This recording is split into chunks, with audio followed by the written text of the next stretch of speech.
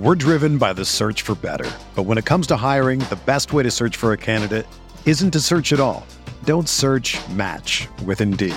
Indeed is your matching and hiring platform with over 350 million global monthly visitors, according to Indeed data, and a matching engine that helps you find quality candidates fast. Ditch the busy work. Use Indeed for scheduling, screening, and messaging so you can connect with candidates faster. Leveraging over 140 million qualifications and preferences every day, Indeed's matching engine is constantly learning from your preferences, so the more you use Indeed, the better it gets. Join more than 3.5 million businesses worldwide that use Indeed to hire great talent fast. And listeners of this show will get a $75 sponsored job credit to get your jobs more visibility at Indeed.com/Blue Wire. Just go to Indeed.com/Blue Wire right now and support our show by saying that you heard about Indeed on this podcast. That's Indeed.com/Blue Wire. Terms and conditions apply. Need to hire? You need Indeed.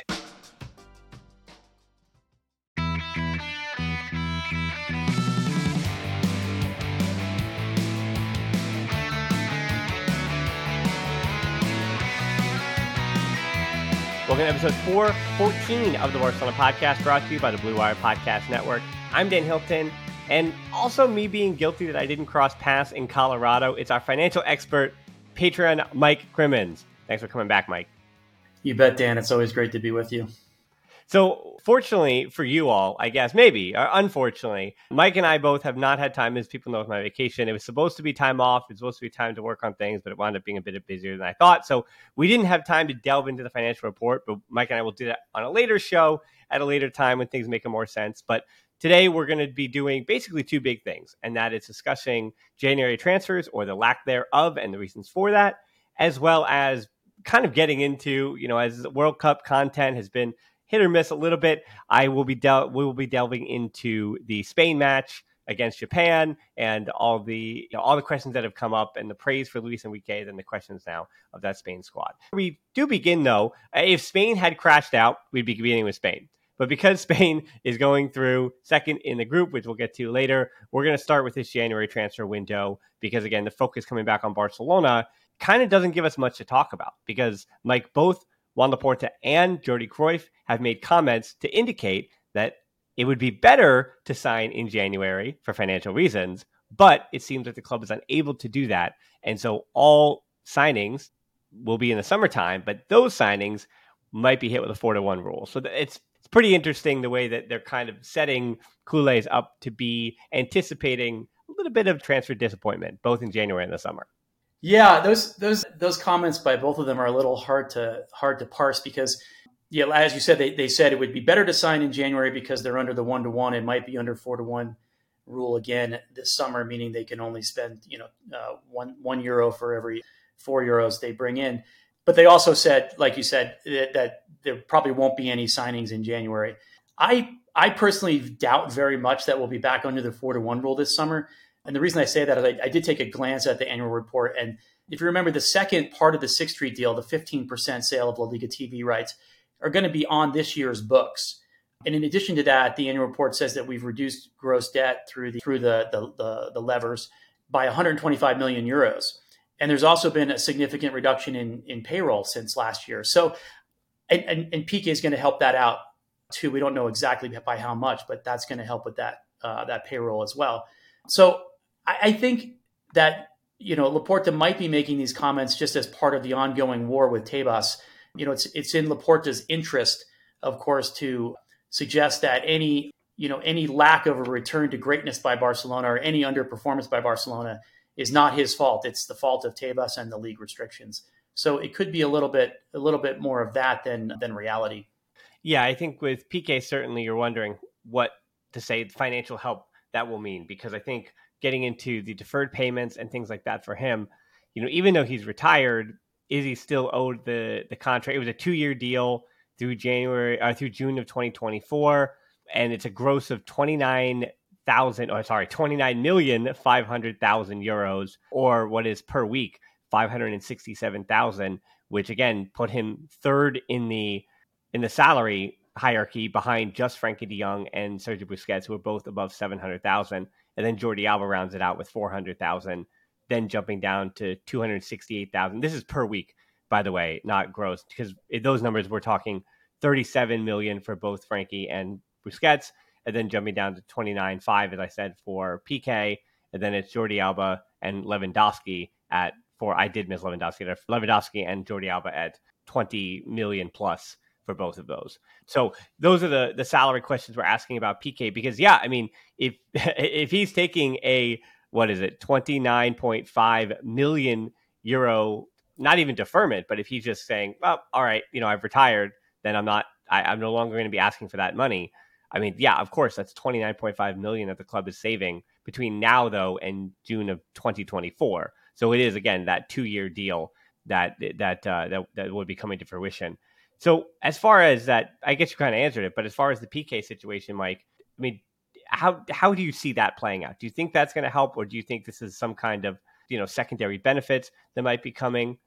I mean, it will certainly help reduce the total squad cost. What we don't know is by how much. There's been a lot of reports over the last few years since the pandemic about PK having given up, salary or taken a reduction in salary to help out the club or because of the love of the club or whatever. But I think it's fairly clear at this point that he has not ever taken an actual pay cut. What he has done is deferred payments or renegotiated when he would receive payments. And it seems that he's always done that under terms that were beneficial to him. So in this instance, I know it's been reported that he's going to continue to receive the deferred payments for past years, which I think makes sense, but that he has given up the last 18 months of his contract. I'm a little suspicious that he hasn't given up all of it and that there's been some payment, some negotiation, of an exit payment or a bonus on the way out to get him to do this. So I do think it will be a significant benefit. I do think I'll tell you what I believe is I believe that we won't be paying him next year. I think that's probably gone, and that'll be off. That 29 million will all be off the books next year. But I think we still owe him money that will be paid, throughout the rest of this year. And maybe the club will decide to, in negotiations with PK, we'll spread it out over more time, like sort of a Bobby Bonilla situation. No. Yeah, that's a New York Mets reference for everyone who doesn't follow baseball. But yes, there's a New York Mets poster. It's not behind me; it's on the other side of the room. But yeah, Bobby Bonilla. That's to what, 2035 or something like that. Yeah, he's going to be paid $1 million for 15 years. Yeah, but I mean, it's going to help a lot, though, right? And if Busquets leaves this summer, that's going to help a lot too. I know we'll talk about January. Maybe somebody like Memphis leaves, and that helps. So I mean, there's a lot of payroll reduction that's happened. And probably some more that will happen in the next, the coming months, the last half of the season.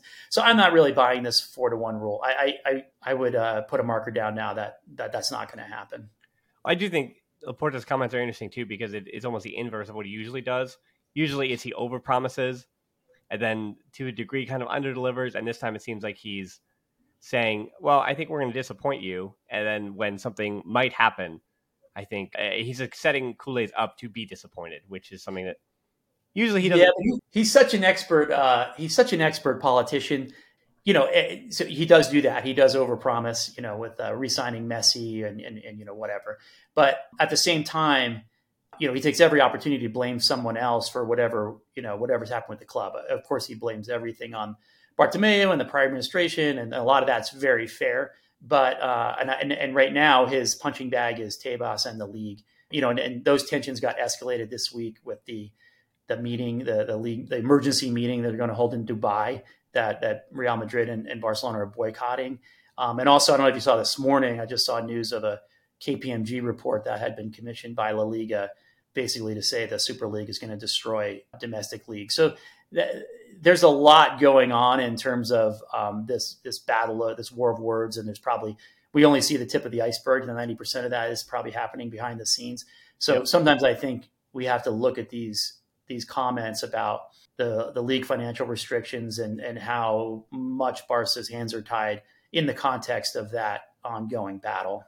Well, yeah, and I think the change with Juve's bigwigs, the way it's playing out, I think that doesn't say the Super League is dead, obviously, because it's the two Spanish contingencies that are pushing that forward more even than Juve. But Juve was that big triumvirate help, and financially they needed it. And it seems like Juve have kind of thrown their hands up with this change that obviously they're putting forth. So you mentioned Memphis, though, a little bit lower stakes there. Now, Memphis does make around 10 million euros. Yeah, 10.4 million euros gross per year, or 200,000 per week. And I think for Memphis, it's not say pretty cut and dry, but he was obviously injured for so much of the fall, and his World Cup status was questionable. But Netherlands looked at his medical report and said, okay, we'll figure this out. And then he winds up coming on as a sub in the very first game. So this isn't a Ronald Araujo situation. This is a Memphis was good enough for Netherlands, so comes on in the first game at the World Cup against Senegal, and then goes from there and is now featuring and a regular and expected to contribute at the World Cup. Now, obviously, I think Barcelona and the Dutch national team both understand that if a player wants to play in the World Cup, it's going to push them a little harder to get back from injury, and they're going to sacrifice a little bit, and play when they're 80%, as opposed to a club wants you to come back at 100%, well, or at least 90% before you really feature. So I'm not surprised, obviously, that Memphis was good enough to go for the World Cup in a way that he wasn't for Barcelona this season. And it's not going back to the Umtiti situation, because I don't think, obviously, his injury is of that stakes. But you don't really blame the player. You blame the fact that the World Cup is happening in the wintertime, which is just, again, we've done this a billion times before, like not great. But yeah, I mean, Memphis leaving, it's not even a question of would it help, because yeah, it would help a little bit. But I think it's more of that, should he be leaving because of the depth of the squad, and can Barcelona find a way out for him? It seems like the final answer there is yes. Like they can find a way out for him. Should he be leaving? I think that's up to him and the club. And so I'm not really sure about this one, Mike. It seems too simple. It seems like Memphis isn't going to get time. He's a 6 forward, and he's definitely not someone whose stock has cratered to the point where Barcelona can't move him on. It seems like he does have enough stock around other clubs, and we're saying quote unquote big clubs as well, where if Barcelona are saying, yeah, I mean, I think we don't really, let's say, need you, and I think we have depth everywhere else, then we can let you go and we'll find a place for you to be. Yeah, I think this one makes sense. I mean, I do think he should leave. I'm glad he's playing, because he's working himself back into match fitness and can kind of demonstrate, that he's recovered from his injury or recovering and on track. We may not get much of anything for him on the market. He wants to leave for free so he can maximize whatever new contract he gets, and I understand that. He should use whatever leverage he has to make that happen. So, like you said, it won't help that much with the finances, but getting his salary off the books for the next 6 months is not nothing. So, and he's not happy. So, having an unhappy player on the squad is never good either. And we have Ansu and Ferran on the left and middle there, who, they're, no matter what you think of Ferran, I know some people are down on him, but those are young players that are part of our project that we're invested in for the middle and long term. So I think Memphis is surplus to what we need right now, and it would be better to get him off the books and out of the squad, I think. So I think I do expect him to leave. He'll have suitors, and I think something will be worked out. Well, that's what makes, if Memphis leaves, you're talking about, and that's the case with January, you're talking about, except for last January, but this year you're talking about just a little bit of a help with transfer potentially being brought in. And obviously, Mike, you and I talked before this, and I obviously see your notes as well. And you're a little skeptical that even with Memphis leaving, transfers would be coming into the door. We're driven by the search for better. But when it comes to hiring, the best way to search for a candidate isn't to search at all. Don't search, match with Indeed. Indeed is your matching and hiring platform with over 350 million global monthly visitors, according to Indeed data, and a matching engine that helps you find quality candidates fast. Ditch the busy work. Use Indeed for scheduling, screening, and messaging so you can connect with candidates faster. Leveraging over 140 million qualifications and preferences every day, Indeed's matching engine is constantly learning from your preferences, so the more you use Indeed, the better it gets. Join more than 3.5 million businesses worldwide that use Indeed to hire great talent fast. And listeners of this show will get a $75 sponsored job credit to get your jobs more visibility at Indeed.com/Blue Wire. Just go to Indeed.com/Blue Wire right now and support our show by saying that you heard about Indeed on this podcast. That's Indeed.com/Blue Wire. Terms and conditions apply. Need to hire? You need Indeed. When you think of great duos, who do you think of? Jordan and Pippen or LeBron and Dwayne Wade? I mean, I talk about basketball a lot here on this podcast, but for the Barcelona version, there's Piqué and Puyol or Piqué and Mascherano, or the easy example of Xavi and Iniesta. And as you can hear from my voice, the perfect teammates aren't just professional athletes. It's cold season. I guess the flu and cold medicine, perfect teammates as well. But in this case, when it comes to growing your business, that's you and Shopify. Shopify is a global commerce platform that helps you sell at every stage of your business. Shopify helps you turn browsers into buyers with the internet's best converting checkout, up to 36% better compared to other leading commerce platforms. To be honest, I've been doing this show long enough, and as I mentioned, it's cold and flu season. You hear it in my voice, especially during the holiday season. So whenever it comes to this business, anything that I can set up and kind of have working in the background that I know and can trust is just plugging along without my attention. Those are the things that I really value at this point. So when my brain is foggy and all I can do is manage to turn on the microphone, talk to the guest, or just talk to myself and get out a piece of content, everything else, having that all automated or working in the background, that's been important to keeping me sane. And that's the thing about something like Shopify. What I do love about Shopify is how no matter how big you want to grow, Shopify gives you everything you need to take control and take your business to the next level. So no matter how big or small, how good of a month or how bad of a month, things are just the same working in the background. Shopify powers 10% of all e-commerce in the US, and Shopify is the global force behind Allbirds, Rothy's, and Brooklinen, and millions of other entrepreneurs on every size across 175 countries. Plus, Shopify's extensive help resources are there to support your success every step of the way, because businesses that grow with Shopify. Sign up for a $1 per month trial period at shopify.com/tbpod, all lowercase. Go to shopify.com/tbpod now to grow your business no matter what stage you're in. Shopify.com/tbpod. Yeah, I really don't expect to see much this winter. I mean that part of that's the comments from both Cruyff and Laporta, who said we're really not going to do any business this winter. And also, I just don't see a really obvious candidate to bring in. We could really use a right back in for reinforcement. I just don't think Bellerin is up to it. Sergio Roberto, was playing well before he got hurt, frankly, but we know he's not, a first-rate starting right back. And Koundé doesn't want to play there, right? That's not ideal for us to have Koundé. He can do it. He can do a good job out there, but that's not ideal either. But we can get through the season like that if Araujo and Koundé are back. And it's nice to see, by the way, that Christensen and Koundé both working their way back to fitness as well. Christensen's looked really good for Denmark. Yeah, he has. Yep. So, and I just don't, I think I probably represent Kool-Aid's in this. I do not want another Band-Aid at this position. We signed some mediocre middle of the road right back to cover the position again for the rest of the year. I'd rather, see a combination of Balde out there and Roberto and Koundé / Araujo than go out and just get another patch there that then we have to somehow unload again this summer or next winter.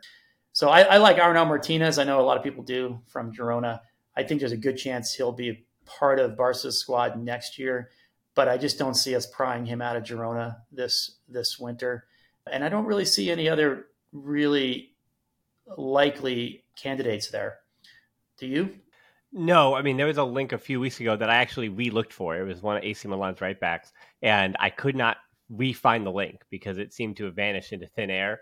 That's kind of what we're talking about even here. All players that are leading towards free transfers, even in the summertime, because again, they can begin to negotiate in January. So it makes it a little easier. And Barcelona can even say, hey, well, if Memphis is off the books, then we have a little bit of something that we can throw at something, even call it a €1 million loan for 6 months, and then it becomes permanent. We've seen that a bunch of times before. I think there are definitely ways to go about this. I mean, the same thing with if Frank Kessié leaves, now you're talking about a different situation.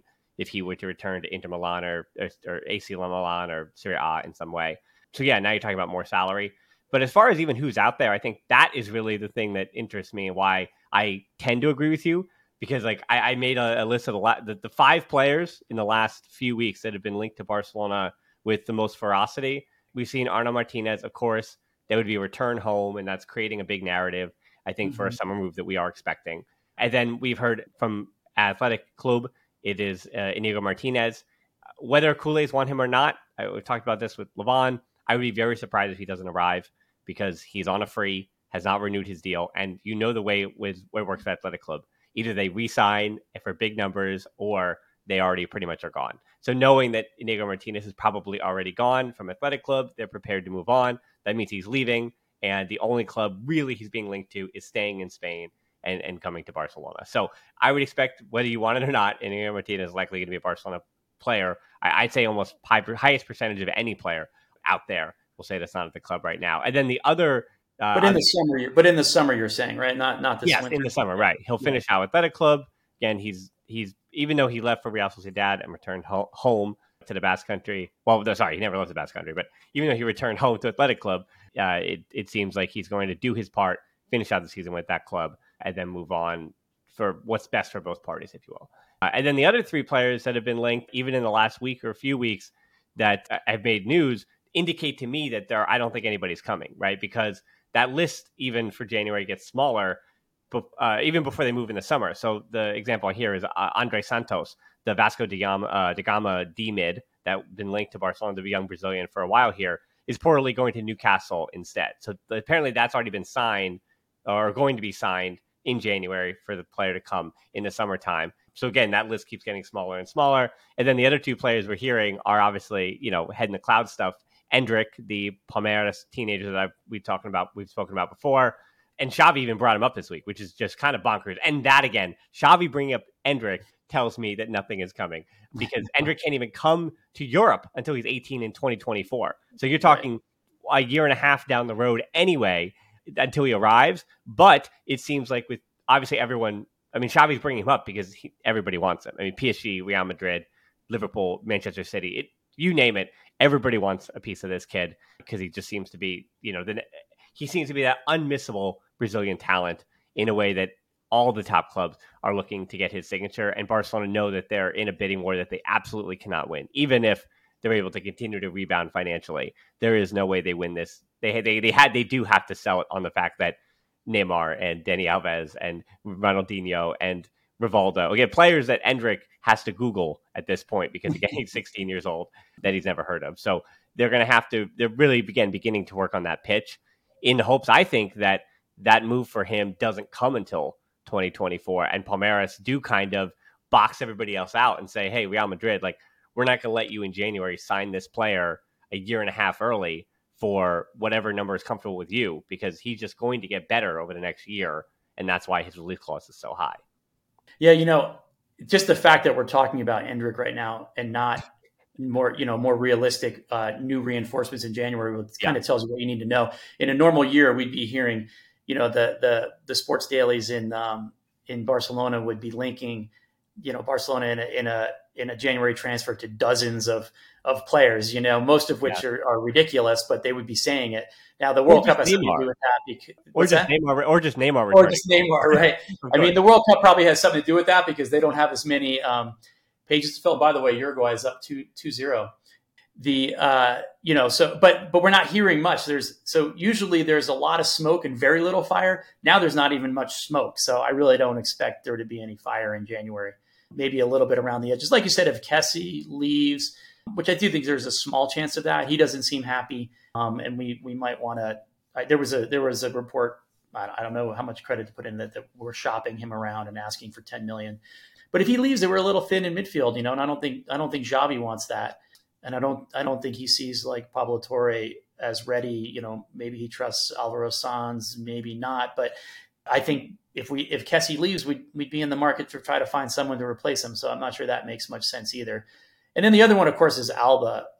I don't think he's leaving, but we would allow him to leave in a heartbeat, even for free, I think, in January. If he wanted to, just to unload the last 18 months of his salary. This would definitely not be a footballing decision. He's actually playing very well. He's having a great World Cup, but I don't think Barca would hesitate just because of the financial benefits of that.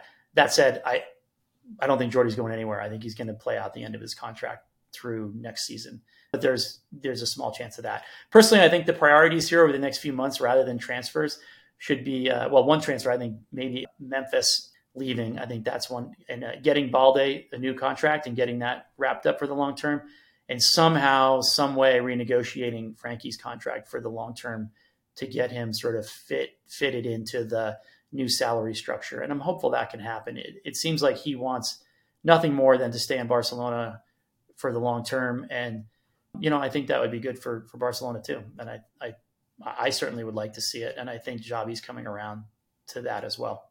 Well, I did misspeak earlier in the show too. AC Milan right back. Well, that's actually Serginho Dest, but he's actually playing right wing, by the way, for AC Milan. But as a little aside, it wasn't AC Milan. I don't even remember who it was. But anyway, it was a player who's going to be on a free this summer who was linked as a right back to the club. And then speaking of the World Cup and players kind of taking stock, again, another thing that tells me that I don't think anyone's coming in January is the fact that Jordi Cruyff spent time in a press conference talking about Mohamed Kudus of Ajax and what he's doing for Ghana at the World Cup. I mean, he is, I think because of 2014, it was only 8 years ago, everybody's kind of like feeling the vibes of who's the next James Rodriguez in this situation, who's the young player that's breaking out. And as you and I have spoken about, and I've said on the pod, like looking at the World Cup rosters, I think it's because it's a winter thing. It seems like all the young talent that's to move has already moved in the summertime. And so I think a lot of the big expensive players already have homes. I mean, including Kudus with Ajax, because Ajax are still in the Europa League. They still have European competition. They're still doing their thing. And over the course of this year, he has gotten better. He's gone from kind of a name that you were beginning to learn last year to definitely in European competition with Champions League. I mean, he was Ajax's best player in multiple Champions League games, and he's been good for Ghana too. He doesn't really have a position, but who cares about that? Whether he's a forward or a midfielder. And I think Barcelona have, in the past as well, gone for those guys. Antoine Griezmann obviously comes to mind. Is he a forward? Is he an attacking midfielder? And sometimes it works out, sometimes it doesn't. It never worked out in the Messi era. Maybe it will after. And speaking of Messi, okay, this is my long-winded transition, Mike, to talk about Messi and Busquets. Now, those Inter Miami rumors popped up again, and were gone again within like 48 hours. But I think if there is at least something to the timing of the rumors, because it doesn't really help Inter Miami at all, because Inter Miami is currently out of season. And I could tell you that I know many don't follow MLS, but they got in trouble on their own with their salary situation and their designated player. Again, we're not doing that. It's a more complicated MLS thing than I would hurt the Barcelona podcast audience with. But they got into some hot water themselves financially, and they have kind of been punished, and they use this year to recover from it. But financially, yeah, it might be not this moment for them. The only thing, though, that does give me a little bit of pause, not necessarily in the case of Messi, but in the case of Busquets, is that he has said himself that he'd like to decide in February, which February is a really interesting month to make your decision on your future, because it's when the European season is really revving up. And it's also the last month when the MLS season is still in their preseason, and they're still looking to not only sign their designated players for this season, but they're looking to sign their big contracts that will begin in the summertime. Mm-hmm. That's what's interesting to me, that third week of February is when those MLS contracts for those designated players are signed. Again, when we look at Frank Lampard, Pirlo, other players in their mid-30s who made that jump but did not arrive until the end of the European season. So timeline-wise, I think Messi and Busquets, it's a little bit different. And I think Busquets, not to say I think he's moving to Inter Miami, because he's also one of those guys where he's given interviews in English, but it seems to me very much like the Iniesta route, where I also wouldn't be surprised if look at it. If he's on his way to Qatar, honestly, if he's on his way to Qatar in the summertime instead, and that's the decision that he makes, and goes for a much larger payday than coming to the U.S. Though, unlike Iniesta, he's been linked to the U.S. quite a bit more. And, David Beckham, the Inter Miami project, I have no inside information, even though people know that I'm affiliated with the MLS. I have no information. But this is one of those cases where I think where there's some smoke, there is some fire. Not in the case of Messi yet, but in the case of Busquets. If it was Messi, Messi's going to own a portion of Inter Miami. And and financially, he's going to shake up the MLS in an unprecedented way. But I also remind fans and culés that the MLS just did sign that big $2 billion plus Apple deal. And the World Cup is coming to the US in 2026.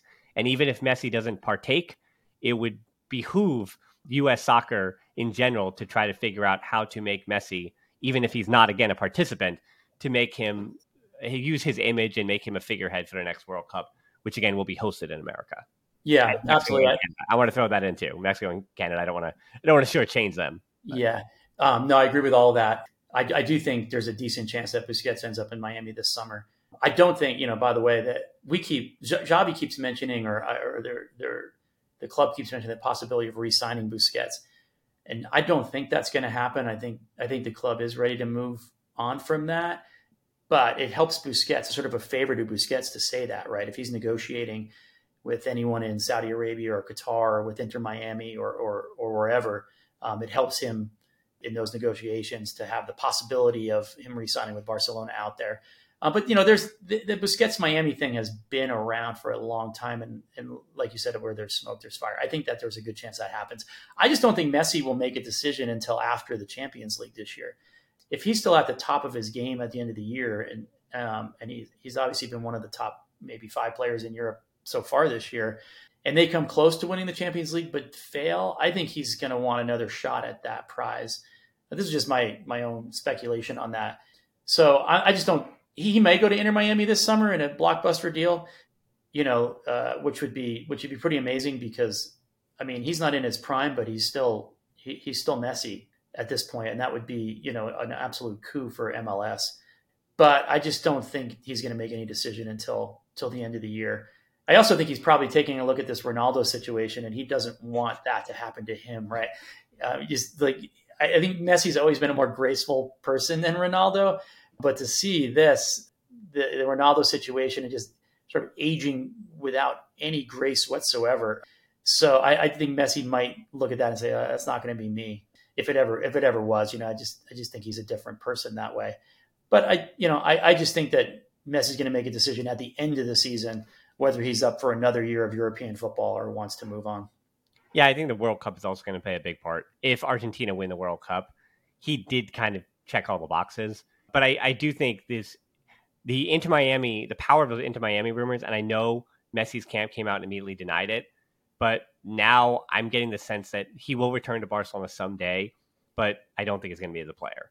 I think that is kind of coming to shape that either he tries it again with PSG and runs it back again with Mbappe and Neymar, or he kind of says, yes, it's time for the next chapter of my career. But as you said, what makes it so interesting and still puzzling is just how good he has been in Europe and then here in the World Cup as well. So, okay, so speaking of the World Cup, last segment here, we were going to do some Pep Guardiola stuff, but I think people get it that Pep's just talking. Pep's out of he's out of the cycle, and he always says the same thing. And I think we believe him as well, that if he were to return to Barcelona, it's because the club needs him. That was what he said. If he's needed at the Camp Nou, then he'll return.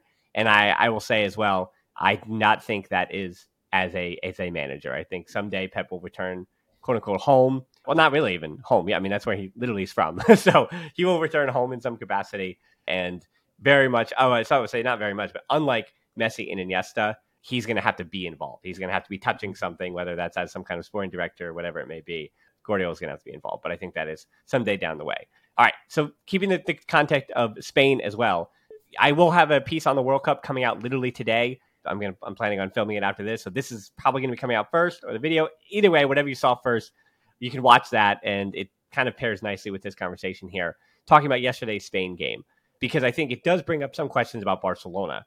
And people were already through 2 games after the draw with Germany, which was, I don't take anything away from either team for that draw. Spain v. Germany was, to me, the best, highest played game in this entire World Cup. It was a pleasure of a match to watch for both sides. And then prior to that, it was a 7-0 domination of Costa Rica. So, of course, people were on the hype train saying, hey, Luis Enrique's Spain, it's basically an upgrade of Xavi's Barcelona. They're playing the way that Culés want Barcelona to play, and everything is working. And then yesterday happens, and Spain lose 2-1 to Japan. I mean, they weren't the only big powerhouse that lost to Japan 2-1 when Japan came, made second half adjustments, and wound up upsetting a giant, because Germany just had the same thing happen less than a week ago. So not to say that lessons weren't learned by big European powerhouses, but it seems like Spain found a way to lose the exact same way we expect Barcelona to lose. Mm-hmm. And that is not to say they get complacent, but to have a little bit of difficulty with the pressure we expect them to deal with, and then for Japan to overtake them in the second half on counterattacks, and then all of a sudden you've lost a big match when you controlled the match, you had your chances, and you're wondering, why didn't we win that? Now, for Spain, I think, unlike Xavi's Barcelona in the Champions League when their back's against the wall and they need those wins, Spain finishing second, now they've got, a very tough Morocco team who's, arguably been the best defensive team in the World Cup. I think they've been, not to say a darling in that way, but, Morocco is a really solid team that, and also when you're talking about the World Cup, we're talking about if there's teams that Morocco wants to beat, it's definitely Spain, it's definitely the Netherlands, and it's definitely France. Like, those are the three clubs that Morocco players are probably like, I would love to see those guys weep a little bit. So, yeah, I think it's really interesting to me that the narrative changes, obviously, with the World Cup by the minute, by the game. Imagine you and I were texting yesterday while Costa Rica for 4 minutes were going through with Japan, and Spain and Germany were out, and we're like, oh, I think we've changed our lead. I think we've changed the main topic, and we're going to spend the whole time talking about how Spain crashed out of the World Cup. So narrative changed so quickly, and I'm wondering if Spain doesn't recover from that Japan loss, right, as they go on a run on that non-Brazil, non-Argentina side of the bracket, and then all of a sudden the narrative shifts again by Monday when they play next, or Sunday whenever they play next. Yeah. That match yesterday, I don't know if you had the same feeling. It reminded me so much of the Barca-Inter match at Camp Nou this year.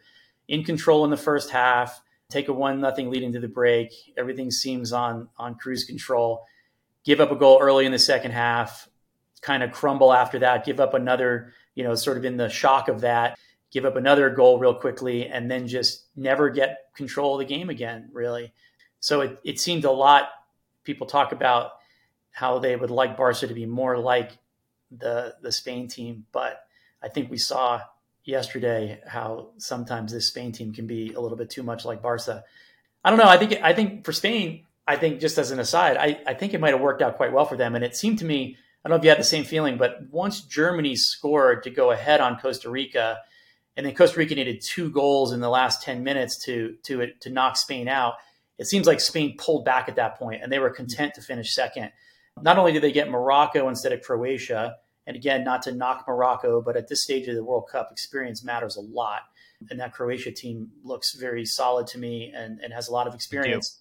I think you'd rather have Morocco than Croatia any day of the week. And it also does put them on the other side of the bracket from Brazil, who they would have met in the quarterfinal had they advanced. But they also don't get France, who's the top team on that side of the bracket, till a potential semifinal matchup. So I think the positioning is a lot better for Spain having finished second than first. Not that that's what they would have intended to do going into the game, but I think it's worked out fine. And you get a little bit of that wake-up call. Maybe that most World Cup champions have a close call during the tournament, usually in the knockout stage, but something to sort of wake them up and shake them up. So maybe it'll all turn out for the best for Spain. But I also don't necessarily draw too many conclusions from the internet. The international game just strikes me as so much different than especially in La Liga, but also in Champions League. There's just so much space available in this. Nobody's playing a low block, and just it's just everybody's out there playing, So and everybody seems to play the same way, and it creates these incredible open games, that we're just not going to see in La Liga that much. And frankly, in the Champions League, every club in the Champions League is just better than every National League club, just because of the way clubs are assembled and how they get to work together all year long. And there's one player to prove that point, Mike. One player in this entire World Cup. It is Sergiño Dest. Watch Sergiño Dest with the U.S. Understand that AC Milan, who has him on loan, has made him a right winger this year. He's not a right back. He's a right winger because AC Milan's like, oh, this guy cannot defend at the level we need him. We have to push him up the field. But for the U.S., he has looked like one of the best right backs in the entire tournament. He has looked great. He is getting upfield. He is having an impact in the final third. And defensively, it's been hit or miss. But the U.S. defensively have been still the U.S., very much like Morocco. They have been a unit defensively. They've been putting stuff together. And while offensively you have some questions about them, again, defensively they've just been good. And Sergiño Dest has been their starting right back, right? So it's like he really, to me, sums up the disparity with that international game, which, again, does if anything, extrapolate on the red flags for Luis Enrique Spain being caught in the counterattack. But as you said as well, all of these giants do get punched in the mouth a little bit. I mean, France just lost to Tunisia 1-0. And I was saying this, a U.S. friend of mine, as we're watching these games. Greg Berhalter of the U.S. men's national team is constantly getting a lot of hate on the internet. They don't like his tactics. They don't like his second half substitutions. But the U.S. didn't really have like a bummer of a game in the way that France just lost to Tunisia. If the U.S. had, like, imagine if the U.S. had already qualified and then wind up losing in that final game to Iran, right? In some way, if they had already somehow qualified through England and they had beaten England or something, and then they wind up playing a dud, I think all American fans would say they're out. And I think all these teams that are not favorites, their fans, obviously, it is cataclysmic when they don't get necessarily the results that they're looking for. When it comes to, again, the big giants, Argentina already lost to Saudi Arabia. And a reminder, too, that why club stuff is different than the international stuff, because things can change very quickly in one game in a way that you see over the course of a season. Now, it was interesting with the Jekyll and Hyde of Barcelona in the Champions League and La Liga this year, because we saw they have their struggles in the Champions League, and then they go out with a Frankie de Jong, Gavi, Pedri midfield, and they smack Villarreal by a ton of goals. And then that weekend, I think it was, Athletic Club, they smacked them around too, and they have this awesome week. Then it's back in the Champions League for more disappointment, and they turn back into the pumpkin that they were in the Champions League to get eliminated by Inter. So things do change in the season, but like Barcelona's La Liga form has been very consistent, and their Champions League foibles have been consistent this season. In a way, the international football, the Argentina that lost to Saudi Arabia is not the same Argentina that won the group just 2 games even later. They figured things out, and now Argentina, once again, strength to strength, look like a favorite on that side of the bracket. Now, last thing, Mike, for you is the Ansu Fati stuff. He did come on against Spain, which did kind of change our notes a little bit. Wasn't able to really feature, but I think for Luis Enrique, you understand why it's Nico Williams instead of Ansu. Nico Williams looks a bit more fit. He's been very good in this World Cup as well, and he's also coming in on the right as opposed to on the left, where Ansu has to play on the left and plays through the middle, and Nico plays on the right. And in this tournament, Luis Enrique is prioritizing Marco Asensio in those positions, and Dani Olmo and Ferran Torres in those positions, and again, Nico coming off the bench. And Spain is one of those teams that is not completely using their whole bench, especially because their third match mattered. Obviously, their third match mattered, so he wasn't able to rotate the way that France and we expect Brazil to do later today. And there are 6 other players who still have not even played, because Pau Torres got to start yesterday. Ansu comes off the bench. But Robert Sanchez and David Raya have not played. Yuko Guillamon for Valencia has not played. Pablo Sarabia, the experience guy, is like, where the heck are my minutes? And then Yuri Pino, the other young player, the player for Villarreal, who you could argue has been better this season. Well, actually was better last season than Ansu, but has kind of also regressed a little bit to the mean, as we expect young players to. I think he's still, a teenager, 20 years old. And then Eric Garcia has also not played even a single minute. So Luis Enrique has kept his bench small. Some guys had to be picked. And I think we're really just talking about Nico Williams or Ansu Fati. But the fact that they play on different wings, I think that's kind of the answer, unless you've got something else for me. Well, I think Ansu's role on this team is, you need a goal late, you throw him on and see if he can create that magic moment. And they just haven't really had a game like that until yesterday. So they're up, 7-0 against Costa Rica, and I think he used that opportunity to get different people on the field that may not play a significant role going forward. And then the second game against Germany, they give up the late tying goal, but then were, I think, fairly content with the draw. So yesterday was the first game where I think it made sense for Ansu to come on in the way that Luis Enrique intends to use him. So I don't know.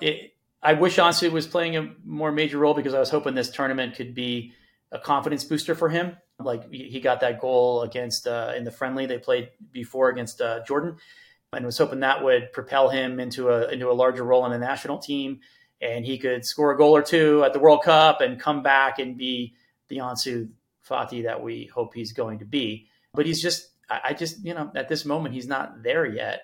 I hope he does get back to that. But, I think we have to just be realistic about it right now. And he's just not first choice on Spain. And frankly, he's not first choice on Barcelona either. but I think we all hope he will be soon. So I'm a little disappointed. I think Barca fans watching the World Cup are probably disappointed in the role he's playing and seems to be going to play through as long as they're in it. But it is what it is. Well, yeah, I read a piece today or yesterday about how Ansu returning to Barcelona in this fashion, having not really made the progress he wanted to at international level, would hurt him at Barcelona. But, I do kind of roll my eyes this season, and I know we're already pretty much halfway through, but for Ansu, him being on the field and being healthy and being able to finish this whole season healthy, to me, was much higher on the priority list than what he was able to contribute for both club and country. The fact that he's on the Spain roster, considering where he was at in August, is pretty incredible, to be honest. The fact that Luis Enrique selected him anyway, and to come back to Barcelona, listen, if he scores 5 goals in the second half of the season, or at this point, even 4 goals in the second half of the season, well, I'm going to go 5. I'm going to go 5 or 6 for Ansu, because I think he has 4 now. So if he gets 10 goals on the season in a year where, really, again, the question was, can you recover? How are you looking? What's going to happen for you in the future? To me, it's kind of a net positive. I mean, he just turned 20 in October, at the end of October. So he's just been 20 for a month and a few days, and he's still such a young player that just getting him physically right and getting him mentally right, I mean, expect over the course of many players' careers there to be highs and lows and ebbs and flows. And for me, this is, I think, almost, if we were writing a story of Ansu, there was that falling action where you were worried that it was time to do a bit of a eulogy. I was doing it on the podcast, a bit of a eulogy to Ansu's knees and to what he could have been. And we said goodbye. It's like, he's still a player, but we almost said goodbye to what his potential was. And I think there was obviously a rock bottom where you went, oh, this guy's just not on the field. He's not healthy. Will he ever be healthy? And this Ansu we're seeing this year, I'm hoping is a rising action again. And that he is kind of figuring out how to be himself. And I think it's totally fair that mentally he doesn't fully trust himself. He doesn't know where he's at. And a reminder, too, that he is still just 20 years old. And his brain is still that of just a budgeting teenager who got very, very famous at 16. And, so we don't know where he's at mentally, where his confidence is. And I think his confidence, obviously, again, where he was a professional at 16, he's expecting to start for Spain at the World Cup. I think that is what his expectations are. We know that he has a super agent. That's what his agent's expectations are for him, and I think for Ansu, it's about taking it step by step. And I think the people around him try to help him do that. And also with Spain, very much like all of these other quote unquote big teams that are still there. And I actually almost take him in Rafinha, even though Rafinha's been starting. If Brazil were to win the World Cup, there's going to have to be a Rafinha moment or two. And for Spain to win the World Cup, you get the sense that there's going to have to be a half of an Ansu moment. Maybe not a full Ansu moment, but you're definitely going to need another Ferran Torres moment. Though I do worry about Ferran Torres that he already had his moment, that his came against Costa Rica in that 7-0, and that Ferran Torres might not have another moment for you. But as I said, with all of these big teams, with the exception maybe of Argentina, where you're kind of expecting just a Messi moment, because they only need now, 4 more Messi moments, and then Argentina won the World Cup. But for Spain and for Brazil, if Neymar's not healthy, you're going to need a moment from more than one player if you're going to win this tournament. And France, again, the other exception, where they're just going to need 4 Mbappe moments and they win. Everybody else, who's going to take you over the line? Yeah, those are all good points about Ansu. And I do think Luis Enrique took him in part, not because he thought he was going to play an important role, but because he sees him as an important player for the national team over the next decade. Yeah. He wanted him to have this experience and feel part of the team and not have to wait another 4 years for that. And, Ansu will get his chances in the spring. He's going to play a lot more just by virtue of us having, we have the Copa del Rey, we've got the Europa League, we've got to go to Saudi Arabia and play that tournament again for the Supercopa. So the games are just and we're not halfway through, right? We're not even halfway through the La Liga season, so we have more games crammed into the second half than usual. So the games are going to come fast and furious, and everybody's going to have to play a part. So Ansu will get more regular time. Hopefully he grows into the season. And I agree with you that it's much more important for him to get through the season healthy and having regained some fitness and confidence than it is for him to be a superstar. Yeah, one of my absolute favorite things, of course, is going through old World Cup rosters, at least from the last my lifetime, so the last 20 years or so, and looking at the players that you're mentioning were brought as young players because they were going to potentially play a role in the future. There are some really, really fun names on those lists, even for, again, our US-based listeners. I mean, Mix Discarud, and who is still playing as a professional. I think he's just turned 30 or in his like late 20s. And then Julian Green is still in his mid 20s. He's still in his mid 20s, having been at the 2014 World Cup. Right. So those are just two fun names for again, nuggets of fun for the and scored a great goal. So maybe Ansu can have the Julian Green moment, but we hope he doesn't have Julian Green's career afterwards. Well, okay, but Julian Green was working his way up to Bayern Munich, and Ansu Fati's already played for Barcelona. So even if Ansu like retired in 2 or 3 years, I think his ceiling or the peaks he already hit has been pretty high, higher than Julian Green's. But anyway, but that's not. It's the case everywhere. Like Uruguay have done it, Brazil have done it. There's those players who are like, wait, who is that?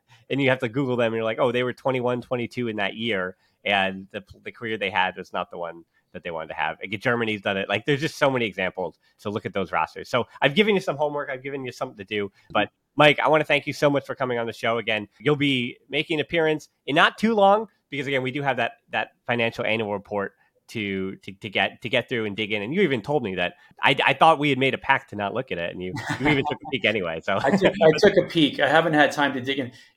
With the World Cup going on and the holidays, it's a busy time. So. And I like to, it's actually one of those documents that really, really takes a lot of time to dig into and understand. I know, I totally understand. With all these gifts that you got to give for the holidays, I spend more time looking at our current financial report and seeing what we can afford and figure out than actually looking at Barcelona. So, well, I think that will wrap it up. Another edition of the show. Again, that is Mike Crimmins, one of my most useful and helpful Patreons as well, for a lot of different reasons, coming on the show. We are on Twitter and Instagram at the Barcelona Pod, Hilton D13 for me, Close Facebook group, Patreon. As I said, again, the relationship that Mike and I were able to build was because of the Patreon, of course. So I just want to, that's the whole Patreon pitch. And then we're on YouTube as well. As I said, I have a video, either it's come out today or it already came out before the video. I'm not sure what the schedule is going to be. It depends on how well the recording and stuff goes. But most importantly, thanks so much for listening to the show. Until next time, we'll talk to you soon.